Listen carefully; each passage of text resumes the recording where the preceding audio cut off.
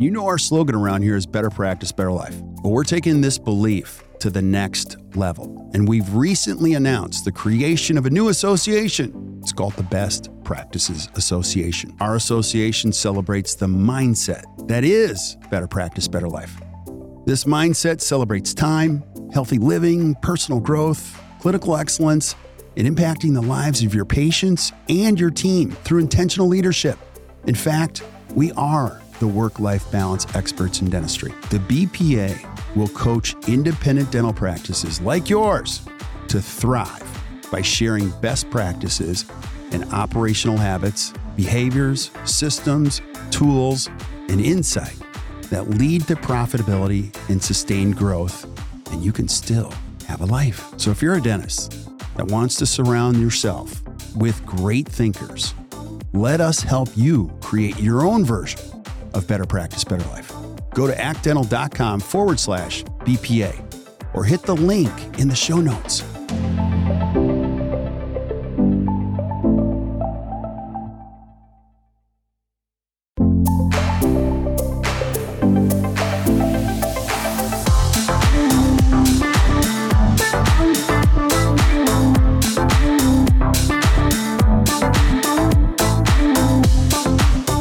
Welcome back to another amazing episode of the Best Practices Show. My name is Kirk Barrett, and if you've been following us for a while, you know this guy. He's one of my heroes of all time. I freaking love him so much, and I was complaining before we hit the record button that he doesn't call me, he doesn't hang out as much anymore. And then I ask him what he's doing, and he's like, well, I'm going to go to France. I'm going to do some other things like that. And I'm looking at my text, and he did not invite me. So I have the great Dr. Bill Robbins on today, and we're going to be talking about an important subject in dentistry is why don't dentists do really comprehensive dentistry, or what are the obstacles? So thanks for being on, Bill. Oh, it's my pleasure, Kurt. It's good to see your beautiful face. It's true. We don't hang out as much as we used to. That's a problem. We need to make sure that we correct that. We need to fix that, like pronto, amigo. I like when you use amigo a lot. So amigo, yeah. Yeah. So, sure. For those of you guys that haven't listened or, Bill's always been a great friend, a great mentor, always been there for me personally in the good times, the tough times, great times. And in one of the toughest times of all, which was the pandemic, it was just good to connect in the morning and have some fellowship and do what we only knew best, which was just talk about good things. And so if you guys have never heard Dr. Bill Robbins, I really encourage you to do so. So Bill, just give us a little bio. I want our listeners to know who they're listening to today. So tell us who Bill Robbins is. All right. So, again, thanks for the opportunity to be with you. This is always fun. I love doing this and being with you. So thanks so much for the invitation. So I've been at it almost 50 years. Next year will be 50. And the first 25 years of my career, primarily academics. I did 3 years of general practice residency in the VA. I then directed 3 different programs after that, a GPR in the VA, a 2-year AGD program. I was co-director in the Air Force, and then an AGD program at the dental school in San Antonio. And so I was an academic guy, full-time academic guy for 25 years. And after I'd done that, I decided that I'd done that, and I was ready for something else. And so I bagged my academic career about 25 years ago and went to full-time private practice. And that's where I've been for the last 25 years. However, I've always had an academic bent, and I enjoy writing. And in fact, that's something I've moved back to quite a bit now. I sold my practice a couple of years ago to a talented young prosthodontist, and I'm now working for her. And so I have more time than I used to have because I don't have to manage anything anymore.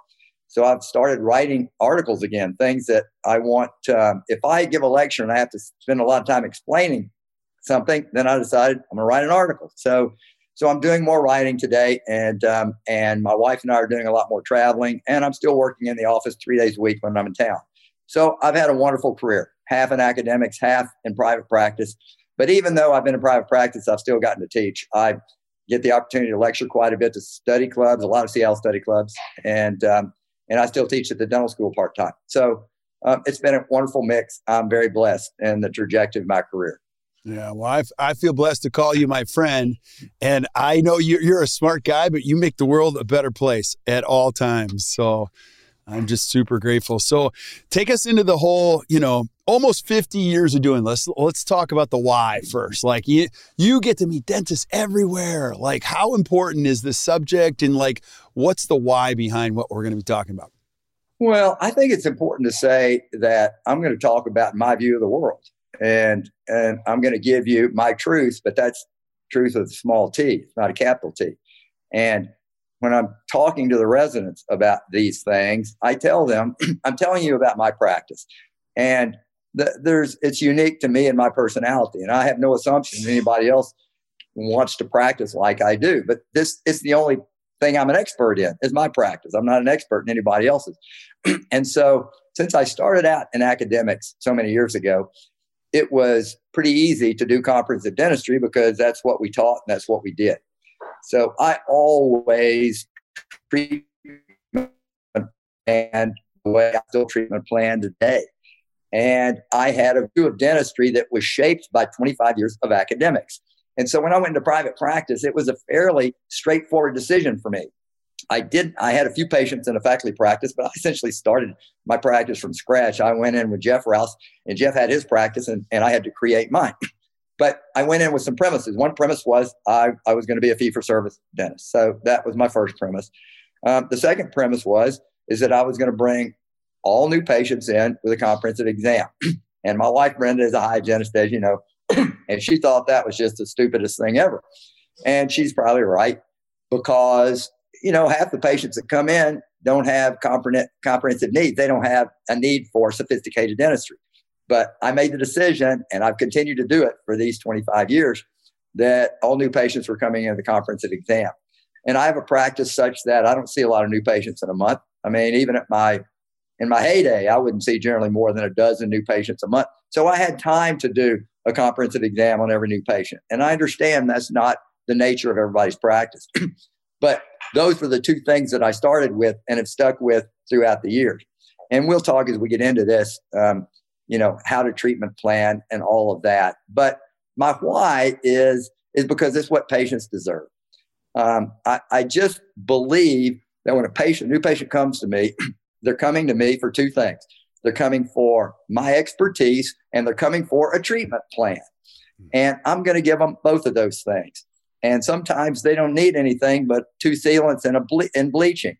And I will have spent a fair amount of time doing a comprehensive treatment or comprehensive exam on them. But there's value in that because they then become, obviously the goal is that they become raving fans and they say, well, nobody's ever taken a look at me like that. And then they bring their husband and their children and their friends. And so I consider a comprehensive exam not only to be the right thing to do, but to be a wonderful marketing tool. Yeah. I've never spent any money on marketing. That's just not been my way. I mean, we got a website, so that's not true. We do spend money on a website. But other than that, my marketing has always been through word of mouth, essentially. And so I see the comprehensive exam as both what the patient deserves and as a way to get more patients to come in. So that's sort of the why of the whole thing. Yeah. And can we talk, I want to talk about just the opposite side because you've laid out a great outline for what we're going to discuss. But we've talked about this before, like not doing this, there's a downside to interdisciplinary dentistry. I can't talk at the end of the day, is that you got to do it. And sometimes, you see both sides of it. So what's the downside of, and you understand both sides, why wouldn't somebody do this or why would they do something else?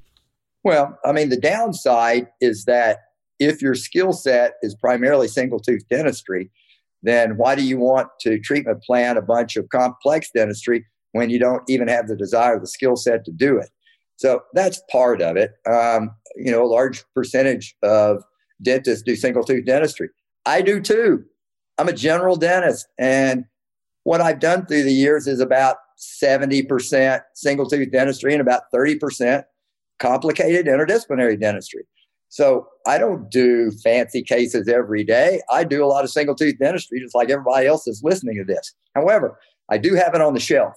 And when the patient needs the interdisciplinary dentistry, I can provide it for them. And the second part is that I get no spiritual reward from single tooth dentistry anymore. Certainly, it's a way to make a living. There's no doubt about it. But after all these years, it doesn't bring me pleasure anymore to fix single teeth. There's no challenge to that anymore for me. So the real pleasure in my life comes from, hold on a minute. Lulu, hush.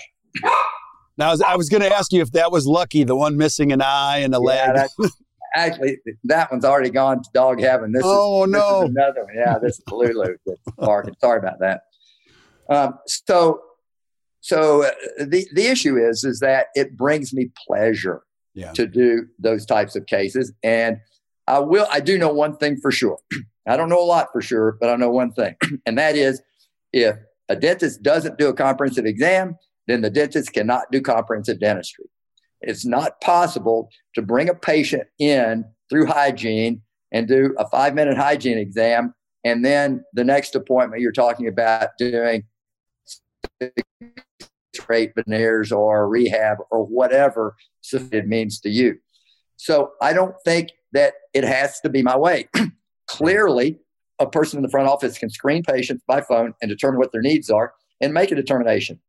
Either I'm going to bring this patient in as a hygiene patient and do a quick exam on them, bring them into the practice like that. And if they have greater needs, then reappoint them for the comp exam. I think that's totally legitimate. It's just not my way, because we don't really know what kind of prophy or cleaning a patient needs. And that's one of the scripts that we have.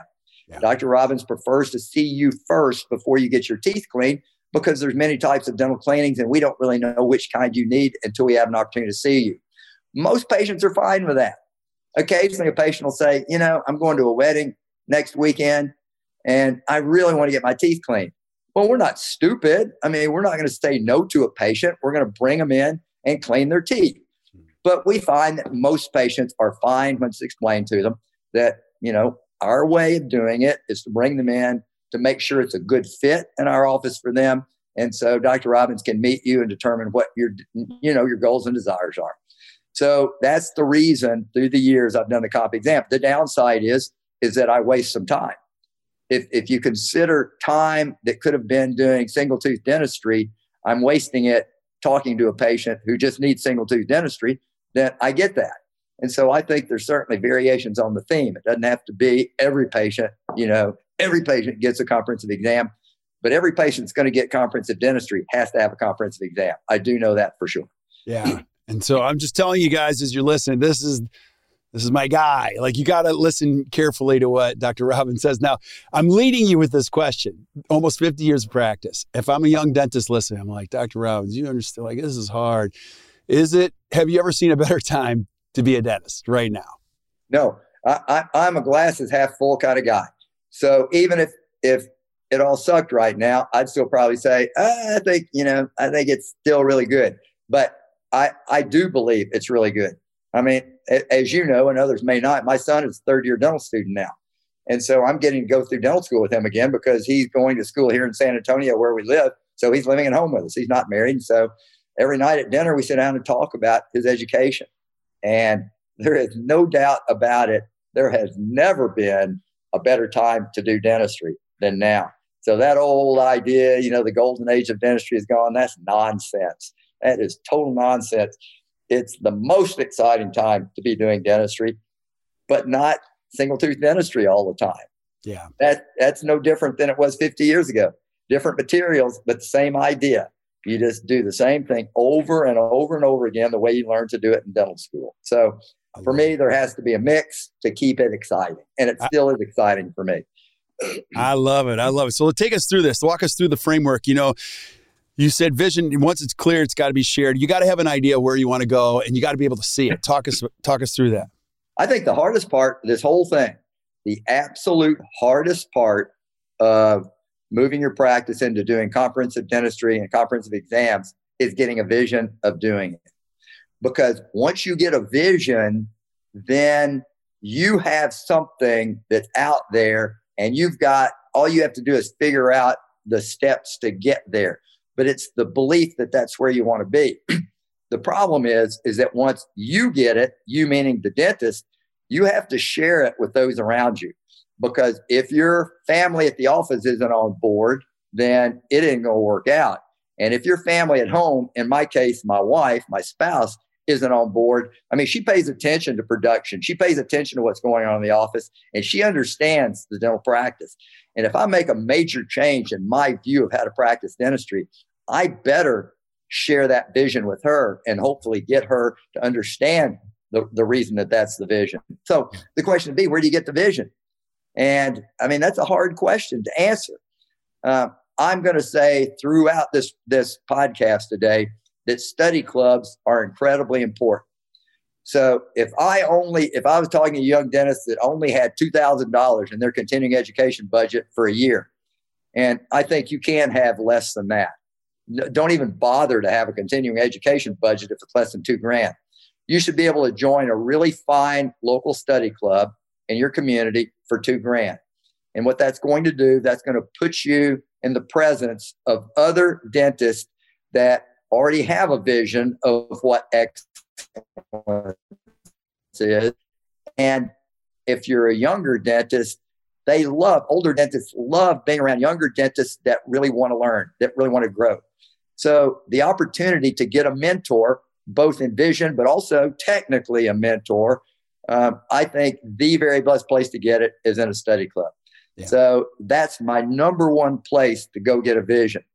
I also believe if you have a little bit more money and your CE budget, the next place would be to go to some higher level meetings like the American Academy of Restorative Dentistry, or the Academy of Operative Dentistry, or the American Equilibration Society, or the Crown and Bridge Society. Those groups are all made up of really fine dentists, commonly older dentists, who love to be around younger dentists who want to share the vision. So that would be the second thing. Obviously, that takes a little bit more effort because you have to find somebody to invite you, or at least you have to make the effort to go if it's not by invitation. And then the third thing would be your world. If you got more money in your budget, then I think getting a consultant is the next. So I'd say those are the three things. Yeah. Study club, number one, with very little investment. Add meetings, high-end dental meetings, number two. And then third, when you're to the point when you're ready to move on it, to get a really good consultant to help you through the process. Yeah. So when we went into private practice 25 years ago, my wife and I, as a hygienist, it was our practice that we started. And eventually, our lack of leadership, essentially, I'm going to say my lack of leadership, because I didn't have those skills, and my lack of systems eventually drove us to get a consultant to come in when we could absolutely not afford it. We literally had to borrow money to get this consultant in, and it was life-changing for us. And it put us on a trajectory that we've been on ever since. And my wife is much more conservative than I am when it comes to spending money and being rah-rah. I'm the rah-rah guy. She's more of the thinker of the group. And I know if she were sitting here now, she would absolutely say the money we spent on that consultant early in our years of dental practice was among the most important things that we've ever done. Yeah. And again, it was in a time when we could ill afford to do it. Yeah. But we did it anyway, and it paid off. Yeah. And you're speaking my jam now and speak about the reality of vision. It's not like I completely agree with your treatment plan here. And and again, I have a special place in my heart, like you do, for younger dentists that are on this path. Bill, I got in a study club. It's awesome. I am going to the restorative academy. I dig it. But not everybody's on the same boat with me. I'm even starting to doubt myself. You're going to have resistance to what you want. Are you not? Yeah. You are. And that's where the mentorship part of this comes in. And where do you find a mentor? Well, you find a mentor with a consultant, number one, and number two, at a study club. So I'm circling right back to where I started. And that is, it's really important to have if we're talking essentially about younger dentists that have been practicing less than 10 years, I think it's really important to have an older dentist, a mentor that you admire and who you would like to emulate in terms of practice, philosophy, but also personal life and all the other important things, and approach them. And I'm telling you, if you're the younger dentist that we're talking to now, you'll be surprised at how open that older dentist that you admire would be if you're serious. You have to come to the relationship seriously. And if you're looking to learn how to do more comprehensive dentistry, Then you have to be able to do a diagnostic mounting. Most young dentists don't even know how to do a diagnostic mounting on an articulator. And if you develop a relationship with an older dentist, a mentor, and he or she says, all right, we're going to start at the basics and we're going to start with diagnostic mountings, then you've got to show up. I mean, you have to have good cast. You have to do what the mentor asks you to do. But as long as you're in, as long as the mentor knows that you're really in and you're willing to put the work in, I've found through the years that these older dentists will go to the mat for a younger dentist if they know the younger dentist is all in. Amen. Amen. They've been in your shoes. They've seen your challenges a million times. And they're like, I've flown through that hurricane. I'm going to tell you what's going to happen on the other side. So, well, and the other thing is that older dentist, we're going to assume is financially successful. Right.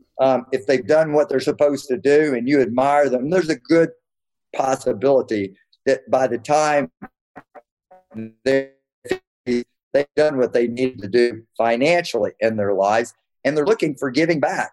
And a lot of them want to teach part-time at a school, but it's not convenient. And that's where this mentorship program becomes very rewarding for the older dentist, because it fills a need. It fills a void that they have, a desire to give back. The dentistry has really been good to me, and I want to give back. And so you're actually, in some ways, doing the older dentist a favor by approaching them, because it's a need that they have that needs to be filled. Amen, brother. Amen, brother. Take us to the next step. So obviously, when you find the vision, you find a mentor. Now we're going to start stepping into the comprehensive exam and a systematic approach. Yeah, it's, there's nothing unique about what I'm saying. I mean, you've been preaching this for years, and so have many other good dentists and consultants. But let's just make an assumption that this young dentist has been practicing 8, 9, 10 years, and they're on a treadmill, and they're making a good living, not a great living, but a good living, but it's not rewarding to them anymore except financially. That's the only way. And they know that there's a need there that needs to be filled. And one other group I should have talked about in terms of the vision, and that would be the good CE venues. So you've got the Pankey Institute, you've got the Dawson Institute, you've got Spear Education, you've got Coy's.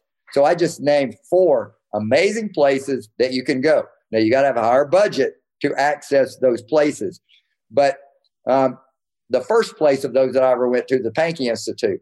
And the Pankey Institute has been a place through the years where that 10-year-old burned out dentist goes and either gets a vision and changes his or her practice, or they don't continue there. One of those two things happen. Yeah. But my years at the Pankey Institute, I saw it over and over again. I saw the 10-year burned out dentist come in and get a vision that the Pankey presented, because they do such a good job of that. And it literally changed the lives of those dentists. And so let's talk about the 10-year dentist that really wants to change. But you can't kill the goose that laid the golden egg. It's stupid to come in, at least in my opinion, and just one day say, okay, we're off all plans now. We're done. We're fee for service this morning. This is Monday. And then you completely change the trajectory for practice in one 30-second decision. So it's got to be done in an orderly way. So let's say you're just on a treadmill 5 days a week, running hard, and it's not rewarding to you anymore. So one way to do it is to pick Wednesday afternoon or Tuesday afternoon as your comprehensive dentistry day or afternoon. And you mark it off and you say to everybody in the office, this afternoon is only going to be for comprehensive dentistry. That means I'm not doing single tooth dentistry. So what does comprehensive dentistry mean? It means doing comprehensive exams. It means, if you don't have that, a quadrant. So if you've got a quadrant of dentistry to do, that counts. Put it in and do one quadrant in the afternoon. That's a good day if you do a quadrant in a day. Yeah. Or if you don't have either of those things going on, then you start paying more attention to the diagnostic part of your practice. And if you don't have anything to do in the laboratory, you can always do podcasts. And I'm talking about dental podcasts. You can always learn. You can do CE. So the point is that afternoon is dedicated to comprehensive dentistry. And it's got to be sacrosanct, because the lady at the front will start plugging in emergencies there if you don't tell her you cannot do this. This has to be the afternoon that in this office we're going to do comprehensive dentistry. Now, if this turns out like it's supposed to, after a few months, that's going to be busy. Yeah. Comprehensive Tuesday is going to be busy in the afternoon. And then the obvious question is, which afternoon of the week do you like the best? And if Tuesday's the best, Comprehensive Tuesday, then you go from afternoon to all day or 2 afternoons. And over a period of time, you have the potential to move away from the single tooth fill and bill approach to more comprehensive dentistry. And if you're on a bunch of plans, then obviously you get rid of the plan that reimburses you in the poorest manner. And you have one less of those to deal with because you've got Comprehensive Tuesday now. And slowly over time, you move into a more comprehensive type of dental practice. There's many ways to do it. That's one simple way to do it. And it doesn't have to be painful when it's done that way. Yeah. Now you're dropping a magic word in here, and it's systematic system. Doing the comprehensive exam, picking the days that you want to do it. If you're listening to this and you don't like what's going on, don't just change everything. Create a system that starts working for you. And then as you feel better, tweak your system, because dentistry is a very mechanical, there's a lot going on. And what makes dentists happy is predictability of some level. Like I heard you say in a lecture one time, and I've got one of these days, I'm going to create a whole book of quotes that I have from you, and they're fantastic. And one of them was this. I love it. A lot of you sit in your chair on Sunday night and you say, I love Mondays. I am not one of them. I freaking laughed out loud. Now explain what that means to you when you look at your work week. Well, I've heard that. Everybody that stands up and speaks isn't always speaking honestly. Let's just put that out there. And through the years, I've heard a number of speakers say, when your work becomes your hobby, or what is it? When your hobby becomes your work, you never work another day again in your life. And nonsense. From my point of view, from where I'm coming from, that's just a bunch of crap. Right. So I love to fly fish, and fly fishing is more fun than dentistry. It always will be more fun than dentistry. So the idea that you make dentistry so much fun that Monday morning is the best time of your life because you've been stuck at home with the kids and the wife, and you've just been playing golf on Saturday and Sunday, and now you get to go back to work. For me, it's not true. Mm-hmm. Monday is still the hardest day of the week for me. And sometimes I even question why I'm still doing it. But by the time I get to Tuesday, I'm like all in. I'm enjoying it again. Tuesday, Wednesday, Thursday, whatever my week is, I'm all in. Mondays aren't my great day. And so it reflects on me. I mean, if I were the perfect guy, perfect dentist, then Monday would be just as good as Thursday or Friday, just like Lulu. I get up on Monday morning, Lulu goes, hey, Dad, good morning. I go, hey, Lulu. She goes, what's for breakfast? And I say, dry food. And she goes, dry food, my favorite. and then she says, what are we doing today? And I said, you're laying on the couch all day. She goes, oh, that's what I love to do. I love Mondays. All right. But I'm not as good as Lulu. So I don't feel about Mondays the way Lulu does. Tuesday, Wednesday, and Thursday, yes, but not Monday. Yeah. That's so awesome. I just love how transparent you are in that. And the truth of it is, sometimes you don't know what's coming in from the weekend. It's not as predictable. Right. So the predictability drops. And so you got to find a system, and a comprehensive exam and global diagnosis is a system. And so, you're not a big seller of and promoter of like what you're doing, but I'm just going to tell you guys, you created a predictable, reliable system called global diagnosis. Can you give us a little synopsis? And I know we're going to talk about later, but that's what you put in your comprehensive exam, or that's where a lot of it begins. Yeah. So in the comprehensive exam, I'm doing all the things that we all learn in dental school. I'm doing perio charting. I'm charting decay and cracked teeth. I'm making a full set of x-rays. I'm doing photographs. I'm doing study casts. Not on everybody, but I do study cast on those that give me information I need. I'm not doing a diagnostic mounting as part of my initial exam. That's an additional fee down the road. So my comprehensive exam is the things I just mentioned, and it's also a global diagnosis form that I fill out. And global diagnosis is just on top of all of the rest of the regional data that we always have to collect and we learn to collect in dental school. We can't do away with any of that. This is in addition to it. And it's just a systematic approach of looking at that more complex interdisciplinary patient. Jeff Rouse and I created this system over the last 25 years together. And it's our belief that there are 4 primary global diagnoses that dictate all interdisciplinary treatment planning. And if you understand those global diagnoses, you can do interdisciplinary dentistry because there's only a limited number of solutions to any global diagnosis. And the key is that once you name it, then you can treatment plan it. So my way of treatment planning is I gather all the data that we've talked about. I sit down. We never treatment plan a patient the day they're there because I don't have time. I've got to sit down by myself and make first a problem list. I think this is the best way to treatment plan. I sit at my computer with all the things I have that I need in front of me, my photographs, my casts, my x-rays, and I make a problem list of everything. I start with a patient problem because that's most important to them. So I make a list of problems, and once I get all the problems listed, then I start to make my sequential treatment plan. And the good thing about working from a problem list is you can then go back to your problem list and make sure you didn't forget anything, because almost universally, I will leave things out if I don't have a problem list to work from. I generally make one treatment plan because generally there is one good treatment plan. Not always. Sometimes there'll be a treatment plan with ortho and without ortho. If that's the case, I'm showing the advantages of both. But generally speaking, there's only one good treatment plan. And the reason I do one rather than multiple is because it confuses people. It's hard enough presenting a treatment plan when you've got one treatment plan. It really complicates it when you have to do multiple. So I just don't agree with the concept that a patient needs to hear every treatment option available to him. I've never believed that's the case because most of the treatment options don't make sense for them. So that's how I do treatment planning. I'll make a problem list. I make a sequential treatment plan. And then when I sit down with the patient a week later to go over it, it's on a Word document.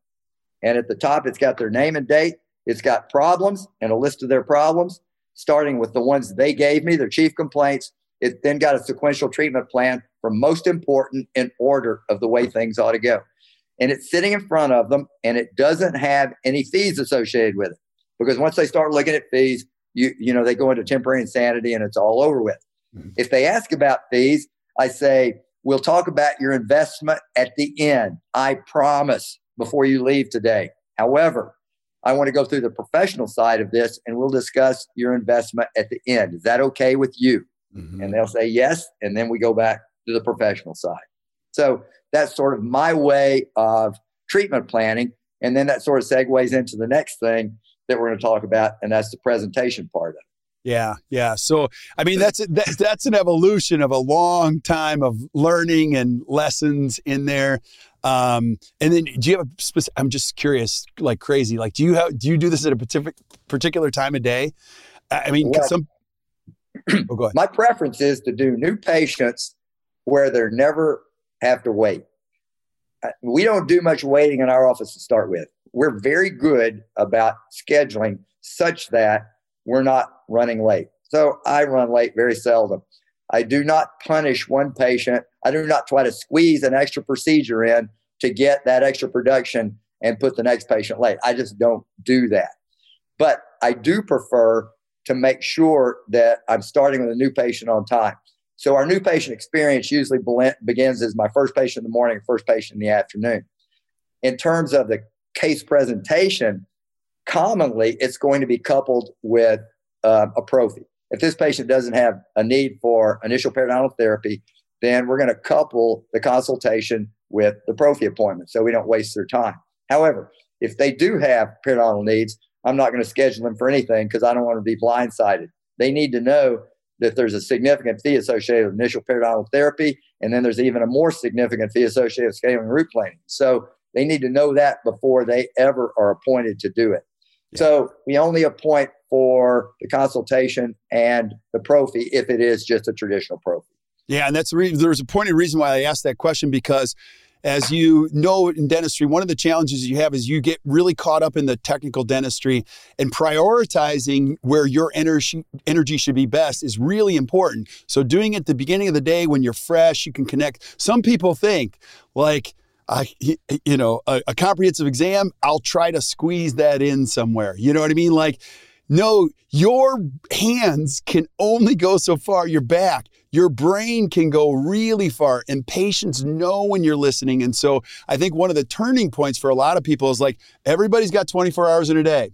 Everybody gets exhausted at a certain point. Your window shrinks when you age. You can't think all day. You can't prep crowns in the 4 o'clock in the afternoon. So that's part of a little bit of self-awareness to go, hey, listen, my best time is really connecting with patients because the dentistry is the easier part. Would you agree? Yeah, absolutely.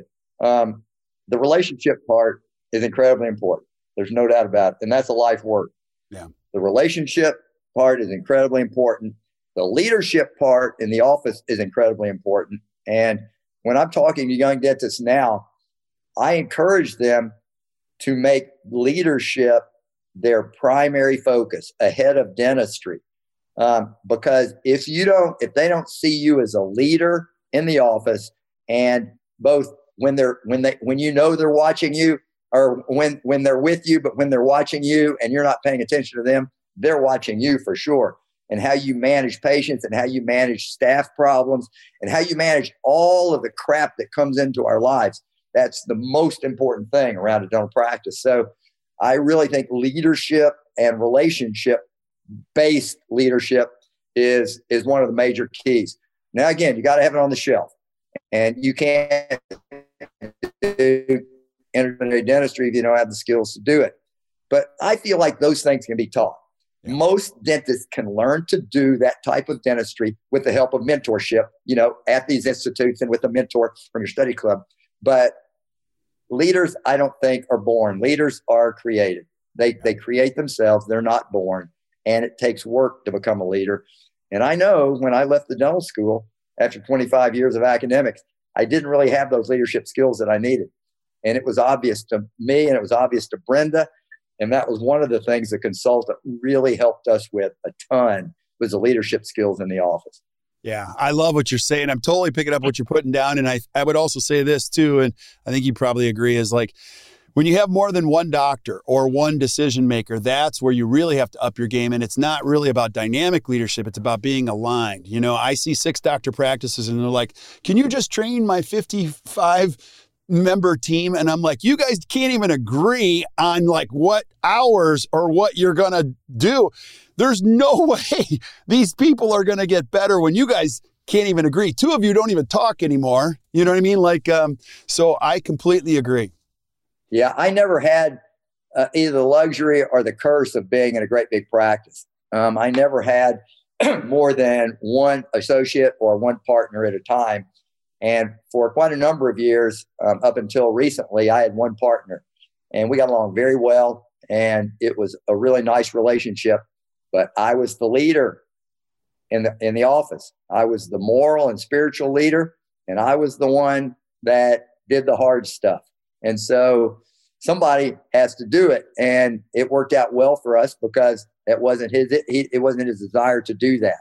Yeah. Now I don't have any of that. I'm not the leader in the office anymore. My new boss that bought my practice is now a full partner with my old partner. And so they're 50-50 and I'm just an employee. And I have to tell you, it brings me great pleasure. I had no difficulty giving up all of the stuff that goes with being an owner.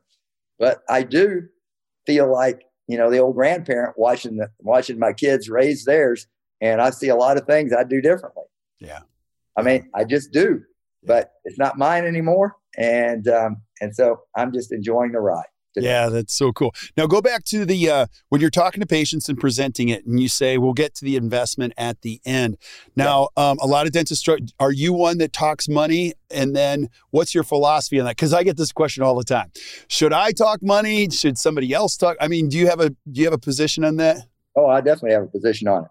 So there's 2 types of dentistry I do in my practice. I do what many would call commodity dentistry. And that's 3 crowns, 2 MOD composites, a sealant, and bleach. So I'm just selling them 8 widgets. I can do it. Somebody down the street can do it. Anybody can do it. Now, I don't want them to think that, but that's the reality of it. And so in that when it's that type of treatment plan, I pass it on to Belinda. And Belinda comes in and I make the pass off to her. She already knows what the treatment plan is because I gave her the Word document earlier, the day before that I'm working off of. She made the EagleSoft treatment plan with the fees associated with it. So she comes in and I make the handoff and I say, I repeat the treatment plan again, not for her. She knows what it is. I want the patient to hear it one more time. And then I say, so Mr. Jones, I'm going to pass this off to Belinda.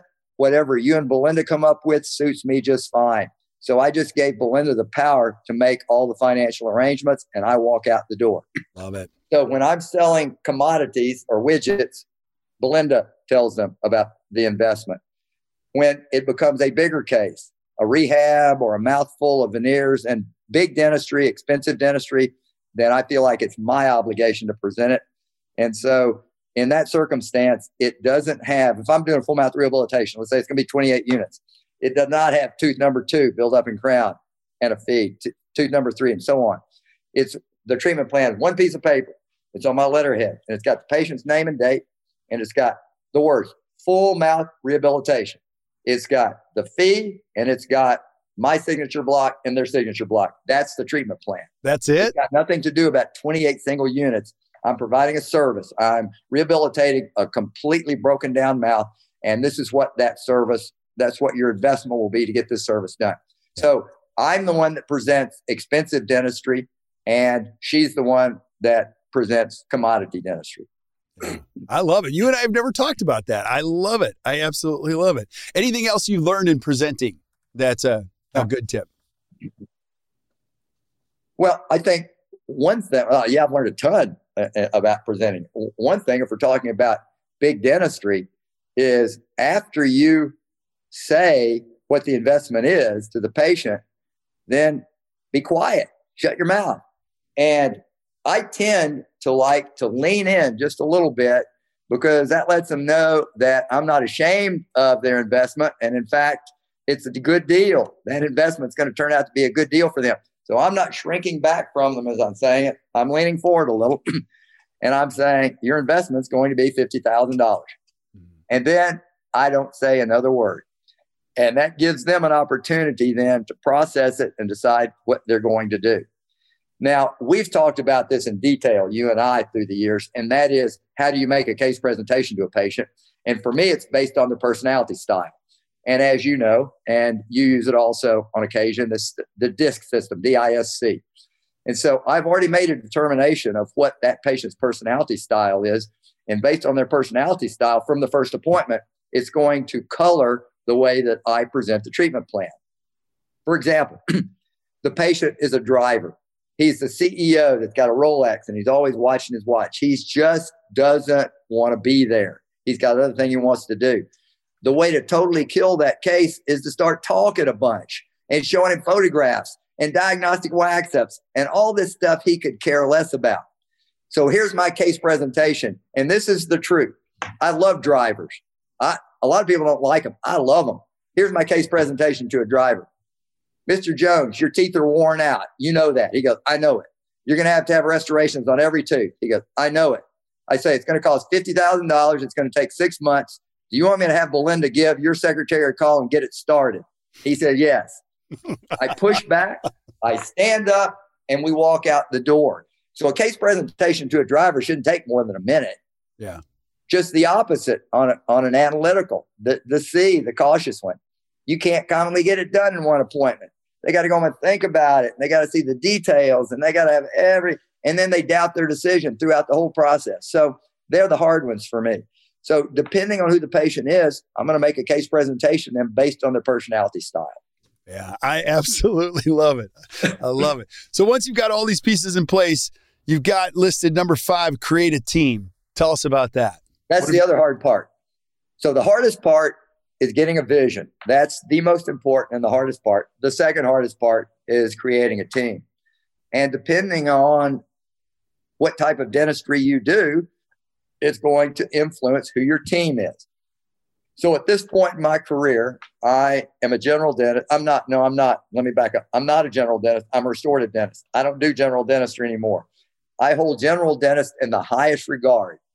The general dentist that works in small town Texas and takes care of 2,500 people in that town and does everything that they need done, to me, that's the highest calling in dentistry. That's not me. I don't have that skill set anymore. I'm a restorative dentist. So I primarily do restorative dentistry. I do some periodontal surgery, and that's about it. So my team, and also I'm very interested in treatment of the airway patient. So because the rehab patient and the airway patient are the same patient, as it turns out. So on my team, I'm going to have an endodontist, and I'm going to have a surgeon of some type, periodontist, neurosurgeon, to put in the implants. I'm going to have an orthodontist. The most important team member anymore for me today in the adult wear patient is the orthodontist. And that's the hardest one to find. I think finding that committed orthodontist that loves doing adults and is very good at doing adults is the hard team member to find. I got to have an ENT doctor that's on board with my view of sleep. I've got to have a myofunctional therapist. It just so happens I live with one. Mm-hmm. Brenda now is not just a hygienist, she's a myofunctional therapist. So I'm lucky that way. So I've got to have commonly a pediatric airway physician also. So my team is based on the nature of my practice. And that's what everybody's team is going to be. The more a dentist does on their own, the less they need these other team members. But I think it's folly to believe that a general dentist can literally do everything. Yeah. It's too complicated and there's too much to do today. It's the very, very unusual dentist that has skills to do it all. And even if they do it all dental-wise, they can't do it all from a medical perspective. So creating the team and communicating with the team and having a way of communicating with the team, I think, is a real difficulty in doing interdisciplinary dentistry. Yeah. Now, I love this because you and I have talked about this before. Go back to what you said. You said the orthodontist is the hardest. Now, every one of them is important. I know your orthodontist. He's amazing. Why is ortho the hardest? All right. So in the old days, I'm talking about 20, 25 years ago, the real key player for me was the periodontist, because it was the periodontist that was putting in my implants for me. I put in some, but I was never great at it. So it was a periodontist that was doing all of the functional crown lengthening and all of the mucogingival surgery and putting in the implants for me. The thing about it is that most restorative dentists understand what a periodontist can do because they don't do that much. They do it well, but they don't do that much. A periodontist treats disease, they do mucogingival surgery, and they put in implants. That's essentially what a periodontist does. We all understand that, and it's easy to refer to get those three things done. What general dentists don't understand is the power of the orthodontist in treating the adult patient, and actually the teenager also, but I'm primarily an adult type dentist. And I think it's the orthodontist's fault. Absolutely. And you can quote me on that. It's their fault for not educating general dentists on what they have to offer. Because in this day and time, what the orthodontist has to offer me and these wear patients is amazing. Because the wear patients are commonly wear patients because they got airway problems. And a primary reason they have airway problems is because they've got transverse discrepancies. They got restricted upper and lower jaws. They don't have enough tongue space. Now, they may have many other things going on, but their mouths are too small. And so what do? You know, we send them to the ENT and they cut a piece of their tongue out. Or we just increase the vertical dimension and do 28 units on small arches. They still have the same airway problem. So today, the orthodontist, regardless of whether it's a teenager or an adult, has these amazing strategies to take care of this transverse discrepancy and move arches, not necessarily with orthodontic surgery. That's one way, but it can be done with skeletal anchorage and with surgically facilitated orthodontic treatment. So there's a whole new world out there that's happened literally in the last 10 years that has transformed the way I practice my more comprehensive restorative dentistry. And it's primarily because of what the orthodontist can provide for me. Yeah, love it. I got to ask you this because I have so many questions. Dr. Robbins, I totally get it, but it's not that easy. I'm in a town where I can't find people. I mean, I can't find another, oral surgeon or a periodontist that even understands what I'm talking about, or an ENT. Like, what do you say to them? I say, I totally understand your problem and you're screwed. And that's really? Yes, that's really the truth. Really? If you live in a small town and the nearest orthodontist is 75 miles away and they only treat children, then you've got no recourse. You cannot do routine adult ortho restorative if you don't have an orthodontist that you can depend on. Yeah. So what does that mean? Well, that leaves you two options. You can either move, three options. You can move to a place that has that, number one. Number two, you can try to grow one, and that's legitimate. because like my orthodontist that we laugh about, his name is Tito Norris. He's an amazing orthodontist. He teaches a course and his office twice a year to orthodontists on how to do just what we're talking about. So if somebody's listening to this and they've got a great orthodontist that they love working with, a great attitude, but they don't really do or understand treating the adult patient the way in a depth we're talking about here, then there's one place you can go. You can Google Robert Tito Norris, and you can see that he teaches a course in the spring and the fall in his office, and it's how orthodontists can do this more interdisciplinary adult orthodontics. So you can either move, you can grow one, or you can learn to do it yourself. The problem is that doing this type of orthodontics is difficult. And it's not to say that a general dentist can't learn to do it, but it's going to take a real commitment to do it.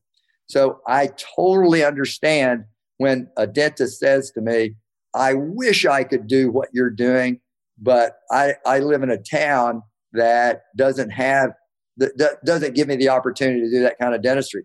I have a very good friend who is a general dentist of the highest regard. I mean, he's an amazing general dentist. I would go to him in a heartbeat. And he lives in a small ski town in Colorado. And he moved from Denver to this small ski town because of his two boys. And he made that decision. He and his wife made that decision more than 20 years ago. And he gave up the ability to do ortho restorative dentistry because he can't do it. It's impossible where he is. But one of his sons is on the U.S. Olympic Nordic combined team right now. And he believes that the decision was worth it. So he still does amazing restorative dentistry, but he doesn't have the same ortho support that I have.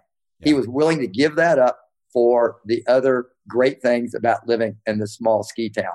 So I think it's totally legitimate to say, if you don't have an orthodontist within range of you, it will absolutely limit what you can do in terms of this interdisciplinary dentistry that I'm proposing.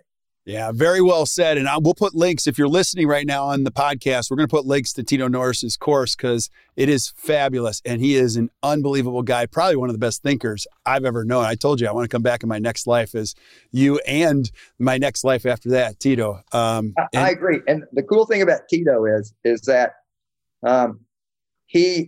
when he teaches this course, he gives a dose of the behavioral side too. He talks about the fact that he works 3 weeks out of 4 every month. And he talks about how he does that. But he also talks about the technical aspects because he does all this himself. He does all of this sophisticated ortho, putting in MSE appliances and things like that. He does all that himself. So when I'm lecturing in study clubs, orthodontists do not have any interest in what I'm saying, at least from learning from me from a technical point of view, because I can't teach them. It's not my skill set. But I can direct them to a place. And I don't know that many places that an orthodontist can go and in a fairly short period of time get the inspiration that they're going to get from Tito. So it's at least, I'm sure there's other places. I just don't know of them. This is one place you can go. Yeah. He just doesn't think like anybody else. It's so refreshing. Like I could go on and on and on, but like I asked him, like, how do you have this treatment quarter? Where'd you find her? And he's like, not in dentistry, in a jewelry store. I'm like, that's crazy. Like he likes people that think differently and better. It's so cool. And the reason he can do all this is because of his systems. Yeah. I've never seen anybody, any dental office that is more systematically driven than his practice. He's got redundancies everywhere. His goal is that he has several people that can do every job in the office. And so, that's how he can leave, one week a month and go do other things that he wants to do. So he's an amazing guy. Amazing. Now, talk about the skills. You talk about the residency, although a difficult decision for most practice, it's actually a good one. So what about the skills side of things? Yeah, so that was the sixth thing I had on my list, and that's the skill set. And I've talked about the importance of leadership and the behavioral aspects and communication, but you got to have the skills too. And there are a number of places, and I've already named them. There's Coy's in Seattle, an amazing place to go learn. There's the Spear Center, Spear Education in Scottsdale, another amazing place. The Dawson Group and the Pankey Group. So those are 4 really good ones that come to mind, and you couldn't go wrong at any 4 of those. I am definitely a believer in doing at least a 1-year AGD or GPR program after a young dentist graduates from dental school. I absolutely believe that's the best thing a person can do if they're not going into a specialty. However, once you've been out of school for a number of years and you're in a practice situation, it may be difficult, if not impossible, to do that. But we do have young dentists every year in our program here at the dental school that come back and they've been in practice for a few years and they realize they don't have the skill set they want. And they take a hiatus from practice and they come back and do 1 or 2 years in the AGD program. So it doesn't mean it can't be done. And it actually makes, in my opinion, that person very desirable. So they may have reticence to apply because they weren't high in their class. Let's say they're in the bottom third of their class and they go, God, I could never get in. Let me tell you, if you've been in private practice for a number of years and you say, I want to come back and do a program, you move really high up on my list, regardless of what your grades were in dental school, because I see a commitment there that may not be in that young dentist that's number one in his class, but he doesn't know any different. So he's just going to go do a program. Yeah. If you've been out for 3 or 4 years and you come back to do a program, I've got a great deal of respect for that. Yeah, absolutely. And the bigger piece of this too that I've watched with you, you never stop learning. I've been with you and you're like, this is good stuff. And my first thought is, you've seen everything there is to see, but you're a sponge when we go to these meetings. Oh yeah. In fact, I was at a meeting in Chicago, the Restorative Academy, back in February.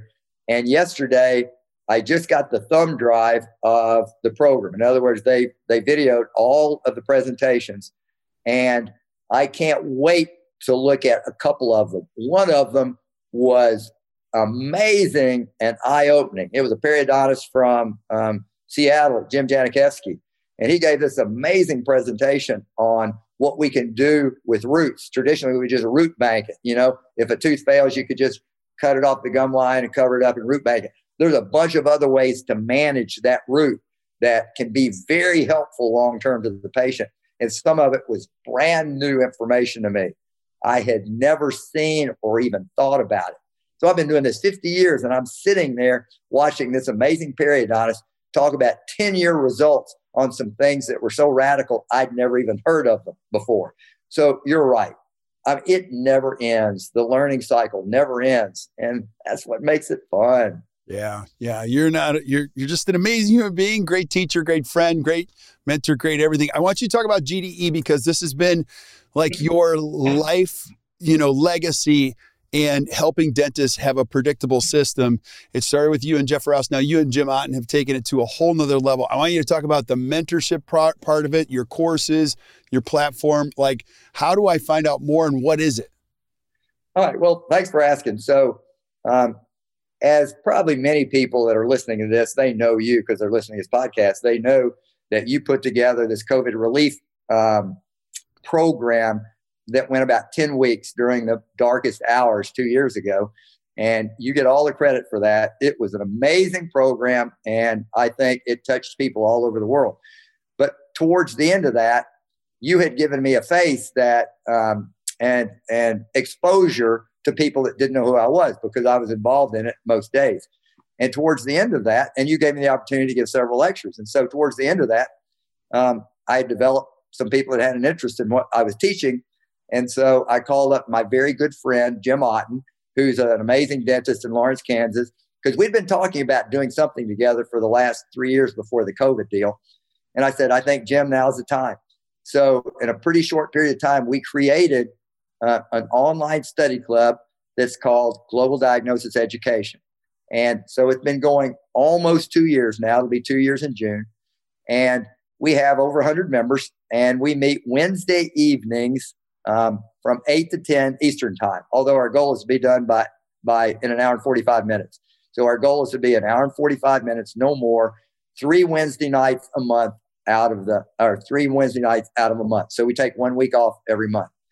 And it's essentially a study club to foster interdisciplinary treatment planning, comprehensive dentistry. That's what both of us are committed to, and that's what we teach. And the great thing about our partnership is that, first of all, we got a great affection for each other. We've been friends for quite a number of years. And so we just enjoy being together. But the other great thing about our partnership in the study club is that we bring different skill sets to the table. My skill set has been doing and teaching interdisciplinary dentistry. And since I've been teaching all these years, I've done a lot of cases. And so I have a lot of material in teaching interdisciplinary dentistry. Jim's really great skill set is not mine at all. And that is, he's developed over the last 30 years a great interest in treating the patient with significant joint problems and everything related to joint problems. And so he brings an amazing wealth of knowledge to the table. So he's a general dentist and he does interdisciplinary dentistry. And I'm a general dentist and I treat some joint patients, but I don't have anywhere near the skill set that he does. And so when we're talking about complicated patients, he can talk about one end of the patient, the joint end, and I talk about the other end. And that's been the real, I think, the synergy of our different skill sets has been the real beauty of this. And so we don't have a great number of people. Generally, no more than 50 people show up at any given evening live. And we we record all of the lectures. And so they're available in our library. So the members that can't show up on Wednesday night can come anytime they want, go to the library and listen to the lecture. But there is a mentorship program that goes on. We have mentors that are some very skilled dentists on our platform that have agreed to be mentors. We've got 8 of them. And so each regular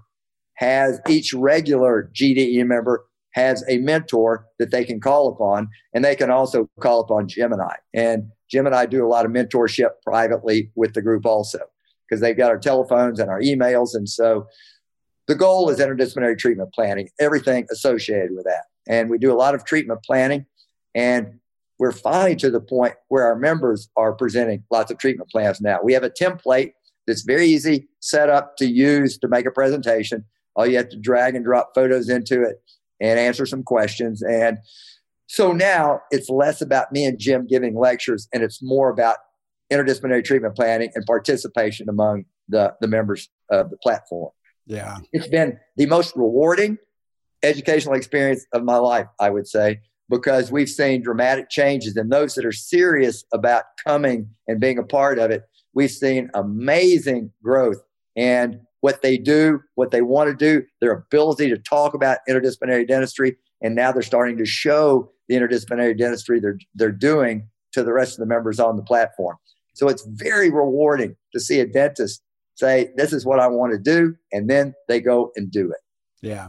I'm so happy for you, and I'm so happy for Jim, and I'm really happy for these people that are involved because you're changing their lives too.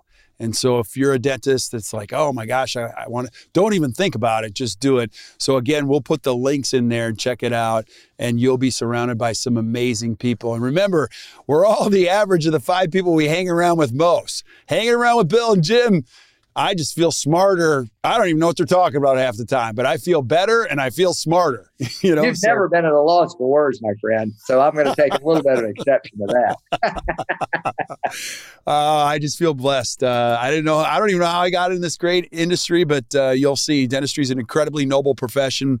And you would say this to your kids if you're raising kids, just start hanging around with the right people, and they open doors for you, help you see things. They make you better by osmosis. You feel better just being around them. And that is what you do for me, my friend. But you said you don't really know how you got into this business, and that's not true. You do know how you got into this business, and it was because of mentors like Pete Dawson. It was. I mean, it was some people early on that touched you in a way that you couldn't walk away from. Totally and that's agree. What mentorship is about. That's just what it's about. Totally agree. It was a values thing, and you're exactly right. Getting into dentistry was kind of a little bit of an accident, but the first time I heard Pete, it was a values thing. I mean, it moved me. I felt like that was my dad talking. Like he was talking about values and I was emotionally moved. And I'm like, I'd never heard a lecture like this. He didn't talk about production. He talked about people. He talked about relationships. He talked about leaving a legacy. I mean, you didn't hear that in dental lectures back then, right. or anywhere. Right. It was all about like other things. And so all of us find our jam or our place or our people, and it's usually a values thing. So, buddy, I'm so grateful. I can't thank you enough. And so thanks for being on today. Oh, it's been my pleasure. You know how I feel about you. Our friendship goes back a long time. It's a special friendship, and it was made especially stronger during the COVID relief thing that you provided for all of us. And it opened up this global diagnosis education opportunity for Jim, and we'll always be grateful to you for that. Thank you, my friend. Well, the pleasure is all mine, and this will go on and on and on. And I have no doubt you're going to be making a bigger impact every month that we do this. So thank you. So stick around while I say goodbye to everybody else. But thank you guys for listening to the Best Practices Show. Hey, if you enjoyed today, which I know you did, do us a favor. Just hit the share button. Share it with your friends because we love talking to people just like you. Make sure you check out GDE. If you haven't had Bill Robbins or Jim Otten speak to your study club, what are you thinking? Like, what are you thinking? Like, you got to get them out because it'll transform the room. And so keep sending us suggestions for things you guys want to see. So till we see you next time, keep listening or keep watching the Best Practices Show. You guys enjoy the rest of your day. Bye, everybody. Thanks.